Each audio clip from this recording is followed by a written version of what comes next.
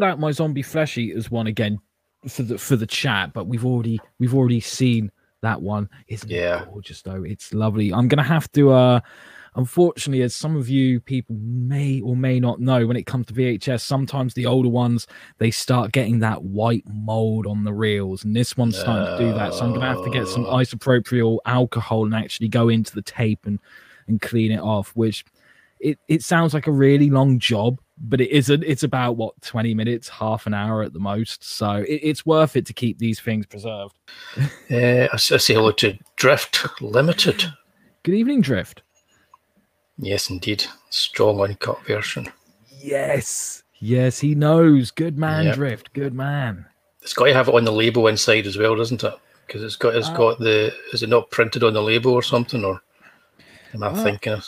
Yeah, it's stamped on the label. Stamped on the label. That's right. Yeah. So I don't know how well you'll be able to see it there, but like there's a red stamp right there.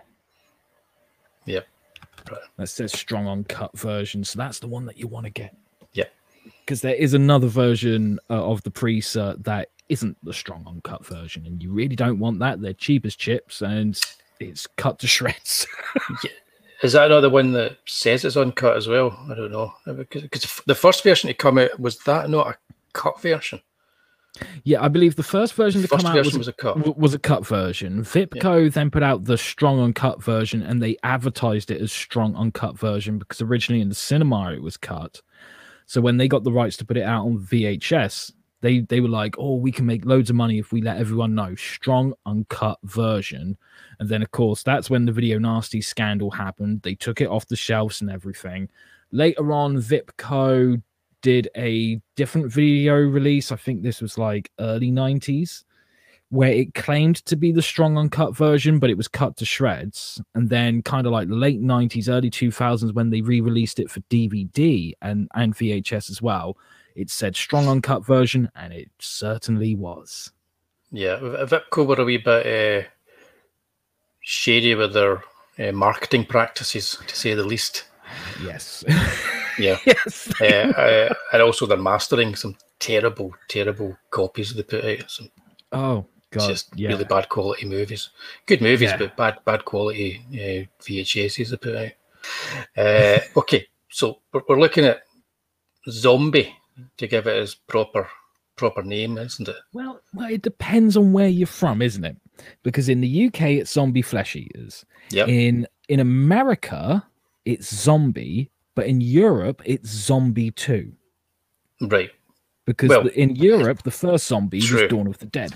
Zombie was Dawn of the Dead. So that was recut and rescored by Dario Argento, with Goblin doing the score, and that was Zombie, of course. So Zombie 2 was the unofficial sequel to that movie. So it was an unofficial sequel to Romero's Dawn of the Dead, which was not unusual at the time because Italian cinema was infamous for not giving a damn about copyright in any way whatsoever. So hence why there's 900 odd Django movies out there. Yes. They just didn't care. So we have Zombie 2, of course you're correct, not Zombie. Zombie 2, to give it its original Italian title. I always think if it's a title was given in its home country, that's the main title of the movie. Yeah. But in this case, Zombie Flesh Eaters is such an infamous title. It's definitely the better title than the title that most people know it by. Yeah. Absolutely. Although in America, all the releases there have been Zombie 2, haven't they? They've all been Zombie, as far as I know. There's a few Zombie 2 releases in the US. But a lot of US collectors, like if you just find like the average audience, they'll call it Zombie, but like the hardcore people still call it Zombie Flesh Eaters over there, or Zombie 2. They went Zombie over there. That's what's confused me. And then they went Zombie 3 for the unofficial sequel to Zombie 2. It's so confusing, guys. It's so confusing. It's unreal. We don't even want to talk about Australia. I believe they start at number 5 or 4 or something like that, and kind of go on with it. But this was directed by Lucio Fulci. So when did you first see Zombie Flesh Eaters, and how did you first see it? Oh, great story. when I was a kid, I was just preparing to leave school. My sister had just got married to this guy who was like really awesome and stuff, and he grew up watching like the video nasties before the scandal came out and stuff. So he was well versed in them, and Zombie Flesh Eaters was one of his favorites. And at the time, this new video store near me had opened, and the guy who ran it did loads of like bootleg VHS and stuff. Like I would go in there all the time and be like, "Hey man, have you got a copy of like Cannibal Holocaust or whatever?" "Yeah, sure. Here's £5. Here's a copy." And they were like really good, like first generation duplicates. And I stayed over my sister's house one night, and me and her husband, we stayed up late just like watching horror movies and stuff. And he was like, "Have you ever seen Zombie Flesh Eaters?" And I was like, "I've never even heard of it." And he was like, "I'm trying to get a copy, but I can't find one anywhere because they're all cut. I want an uncut version." So I went to this video store, said to them, "Do you have Zombie Flesh Eaters by any chance?" And he was like, "Yes, I do. Here you go. That's £5. Lovely. Here's my £5. I'm only like 16, 17 at the time, just like leaving school. And I just took it round one evening and I was like, "I got Zombie Flesh Eaters for you." And we just stayed up all night drinking beer, smoking cigarettes, and just watching Zombie Flesh Eaters. And it was one of the best experiences of my life. I just walked in and picked it up off the video store before it was banned. So I was 15 or 16 at the time. When was it released? Was it 81 on VHS? Read about then, 82, 83, something like that. Yeah, it was about 81, 82, I think. So I just rented it and went in blind, as it were, with no real knowledge at the time of Fulci or what I was going to be seeing. And so what did I see? How do you explain Zombie Flesh Eaters to somebody who's not seen it? Because you could start talking about the plot, but the plot doesn't really matter. I don't think that the plot's all over the place. There's holes in the plot and everything. Yeah. It's all about tone and atmosphere, this movie. Absolutely. I mean, like there's a few beats that resemble plot that you would see in like most movies, but they're kind of like glossed over very quickly. They mostly happen towards the beginning of the movie, like having that inciting incident and then the call to adventure and then crossing the threshold. And once you get past that point, plot really doesn't matter. You're just going with the flow that the characters are going on. You're discovering stuff just as they're discovering it as well. But occasionally, just to keep the viewer interested, they'll cut away to something that's happening on the other side of the island, just to go, "Look, there are zombies. Don't worry, there's gory stuff coming. It's all good." Yep, yeah. I think the one thing that stands out when you first see it, especially on a kind of grainy VHS, is the gore. Yes. And it's got the infamous scene with the wooden splinter going into the woman's eyeball, which is obviously fake, but anything to do with something going towards an eyeball, I think you automatically have a visceral effect when you're watching it. Even if it looks as if it's going to be fake, you can like, "Oh my God, what am I looking at here?" It's got that kind of stuff going on, all the usual kind of the guts and maggots. And the zombies, unlike the George Romero zombies, are really decomposed and dripping and grotesque and they're more like the zombies that you would have got in an old EC comic. Yes. Than they are the zombies from the George Romero films, or at least from the Romero films of that time. Yeah. But the one thing you don't get when you watch it originally on VHS is how good it looks. The cinematography, it's a gorgeous looking movie. It's really, really nice to look at. Yeah. Absolutely. And the music is very complimentary for all the scenes as well, although you do get that tiny bit of score that pops up every now and then that's kind of like a Cool Island song that almost gives it a jovial kind of feel for a few seconds, but then there's that hard cut in the audio and you're back to reality. These people are in danger because of these zombies. Yeah, it's got that, well, it has that Italian sort of like sense of it's quite classy with the score, but at the same time it's trashy. And a lot of the film, especially from the 70s onwards, they have that kind of lounge music appeal quality to them, and that a little bit. I think that's what you're talking there. That kind of slips in there as well. Yeah. So it's an odd score, but it's a really good score. It's worth searching out. Yeah, as well. I'm checking it's Fabio Frizzi, because I've got it here in front of me, and Giorgio Tucci. And they don't roll off the tongue the way Ennio Morricone does. But Sergio Salvati was the guy who was in charge of the cinematography for this film. And what you find, a lot of people that are making these movies in Italy at that time were also working on what you would call art house movies as well. So he worked with people like Pasolini, in his movies. So there was this all kind of crossover between the artists and the auteurs from the art world, and also the auteurs from the trash world. I think Lucio Fulci kind of thought of himself as being more of an auteur and an artist than a lot of people did. Yeah, definitely. But this is probably one of his more coherent stories that he's told.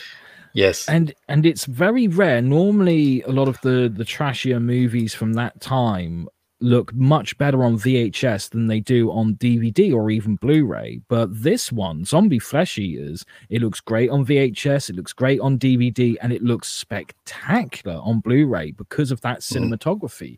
It just pulls you in, just sucks you in, and you're just, once you're in there, you don't want to leave. Yeah. Pete in the chat mentions one thing that kind of stands out for me. It could be any number of these things, but it's the last thing. It's the shark. Yes. You're not going to get a zombie movie anywhere where you have a zombie versus a shark. You might nowadays have Sharknado, but it wouldn't be the same. No, because it'd be all CGI. Whereas when you watch this, that zombie is a real guy in makeup fighting a real fucking shark, and you're like, how did they pull this one off? Yep, it's not a dolphin in makeup; it's a proper shark. And you can see the zombie kind of makeup, sort of like mask, sort of like moving and stuff under the water, because it's a guy in a zombie suit underwater.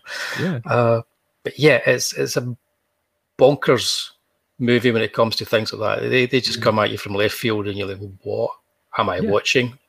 But that's the kind of thing that makes you continue watching it, I think. It's got Ian McCulloch, who was in lots of these movies. I think he had quite a few movies that were in the banned list as well, didn't he? I think so. Yeah, I'm trying to think what they were. Yeah, I'm going to have a wee check because I've got it here, unless I'm thinking of somebody else. Because he was in Zombie Holocaust. Yes. And Contamination. Did that ever make any of the lists? Contamination. Yes. Contamination. I can't remember whether it was section 2 or 3, but it was on the list. Yeah. So, of course, I mentioned him because in order to make everything just that little bit better, you need to have a wee dose of Scottishness in there. So he is, of course, or was, of course, a Scottish actor. So a little bit of extra that he adds to it. And it's got Tisa Farrow as well. She made a few too. They would always get these British or American or Australian actors in there for the international market. And kind of like spaghetti westerns, I think there were also people that were just talking whatever language they normally talked, and then they were dubbed into English, and you can see that because the lips just don't match up. Yeah. But yeah, so Zombie Flesh Eaters. To talk about Lucio Fulci, is this one of his best movies?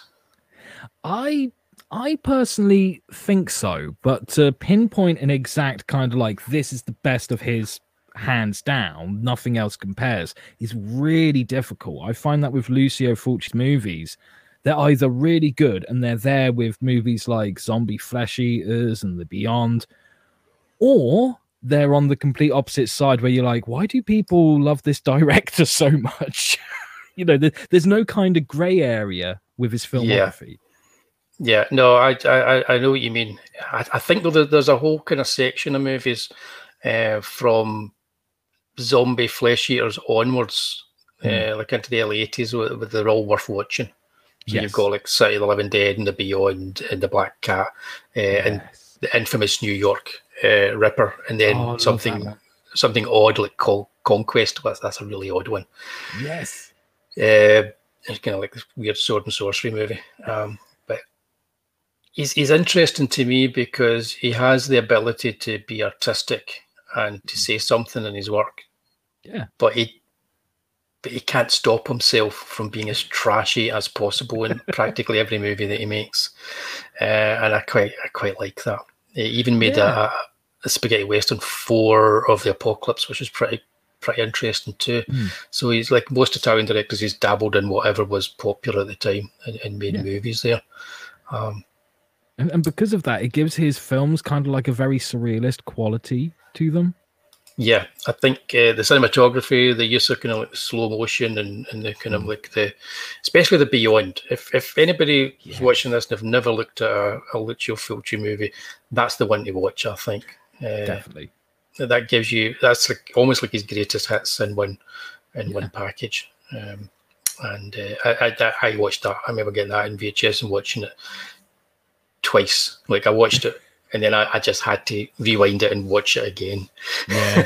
Into the small hours, watching this movie and thinking, I don't need to go to school in the morning, so I'll just keep watching the same movie over and over again.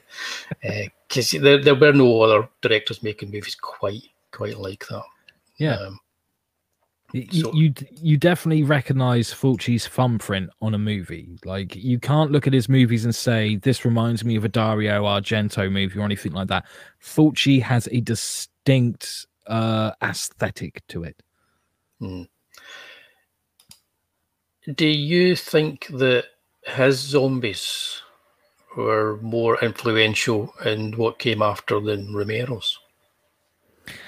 That's a difficult one. Because with Romero was very good at saying something has happened to cause the dead to walk again, but we're not going to tell you what it is. And each character has their theory. And I think that's what made Romero's zombies really quite influential. Whereas Fulci doesn't beat around the bush, especially in Zombie Flesh Eaters. He's like, this is voodoo. There's no other explanation. It just is what it is. So for someone like me, I really appreciate that. I really appreciate that he's gone to voodoo rather than saying it's a virus or something like that. But I think people connect with Romero's just that little bit easier because stylistically they look a little, to me, I think the Fulci zombies look much better because they're that little bit more realistic. Whereas Romero's zombies look cool. So I think people attach themselves to the Romero zombies.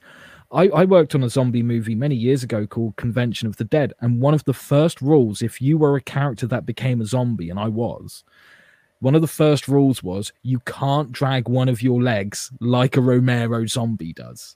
And there were all these rules that all related to Romero zombies. So I think, unfortunately, Romero zombies were more influential, but I think Fulci deserved it more. Right. Okay, that's interesting. Yeah. I think Romero's are definitely more influential for a lot of things you're saying there. Also, that social commentary, and they had character, like you're talking about the leg dragging, and there was something of a human assemblage that remained with them, even though it was gone. It was almost like they remembered being human. I think Fulci zombies, because I mentioned already, they harken back more to the illustrations from EC Comics. Yes, they're more like my Tati Bogleman in their visual. It's like it's trying to evoke something that you've seen in the past, and also bringing in the voodoo stuff as well, and that all the old kind of like horror stories to do with zombies. So I think because he does that, it's cool because it's like a modern take on that. But they lack the originality that Romero had with his zombies, or at least for the first couple of movies that he did. I'd say the first 3 movies. So if I were going to mark it, I'd have to always go with Romero just for the influence that he's had. I can understand that. But I do think that Fulci's for a couple of years after this were more influential on the B-movie side of things, definitely. Yes. Than Romero's, because it was easier to take this approach. Yeah, plus Fulci wasn't afraid to experiment with his zombies after Zombie Flesh Eaters. I mean, there was the follow-up to Zombie Flesh Eaters where he did do some work on it, but then it was taken over by the guy who directed Troll 2. So it kind of went a bit batshit crazy at that point. But that was like one of the first times you saw zombies running. Yep. Was in that movie. Was that the one that was Zombie 3? And it was Zombie 3, but Zombie Flesh Eaters 2 over here. Yep, Zombie 3. Yep, and got you. Yeah. As Pete's mentioned in his chat, they've always reminded me of Grimsdyke as well for Tales from the Crypt. Yeah. But Zombie Flesh Eaters, like, if somebody's coming to it fresh and they don't know what they're going to get, is it a film that stands up today to be watched as a horror movie? Well, I rewatched it recently, and I mean like a couple of weeks ago, and I dug out my Arrow Video Blu-ray, stuck that on, and I think I enjoyed it more seeing it now than I did back then. But then again, I've probably got a bias to it because I love this movie. I've already seen it. I think if you showed it to someone who was like half my age, you know, kind of like in their early 20s, and they'd never experienced any Italian cinema, any giallo kind of cinema or trash cinema, they would probably be really horribly bored by it and then never speak to you again if you showed it to them. You know, I think they would probably walk away from it and go, I was bored, although I did wake up when the splinter went into her eye and when the zombie fought the shark. That's all they'll probably remember it from it, I would think.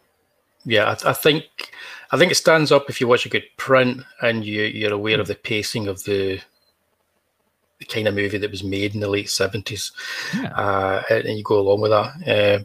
But if it wouldn't be the movie I would show to people, Beyond is a movie I would show to people. Even City of the Living Dead is a movie I would show to people before Zombie Flesh Eaters. And then I think they could probably appreciate this movie more after that. Yeah, absolutely. I think it holds up. But like I said, I really love this movie. So, of course, I'm going to say that. Well, Pete's watched it more than the Romero stuff. I think the trashy kind of qualities to it kind of draw you back to it. Oh, yes. I've watched Dawn of the Dead probably more than all the other zombie movies put together. Same here. Yeah, so and it's many different cuts. I am biased towards that movie. I think it's one of my top 10 movies of all time. Oh, easy. But Zombie Flesh Eaters would be one of my top 10 trash video rentals of all time. Definitely. Yeah, definitely. That's Zombie Flesh Eaters. Yeah. I'm going to chop this bit out and I'm going to put it as its own wee video. Sneaky or what, guys?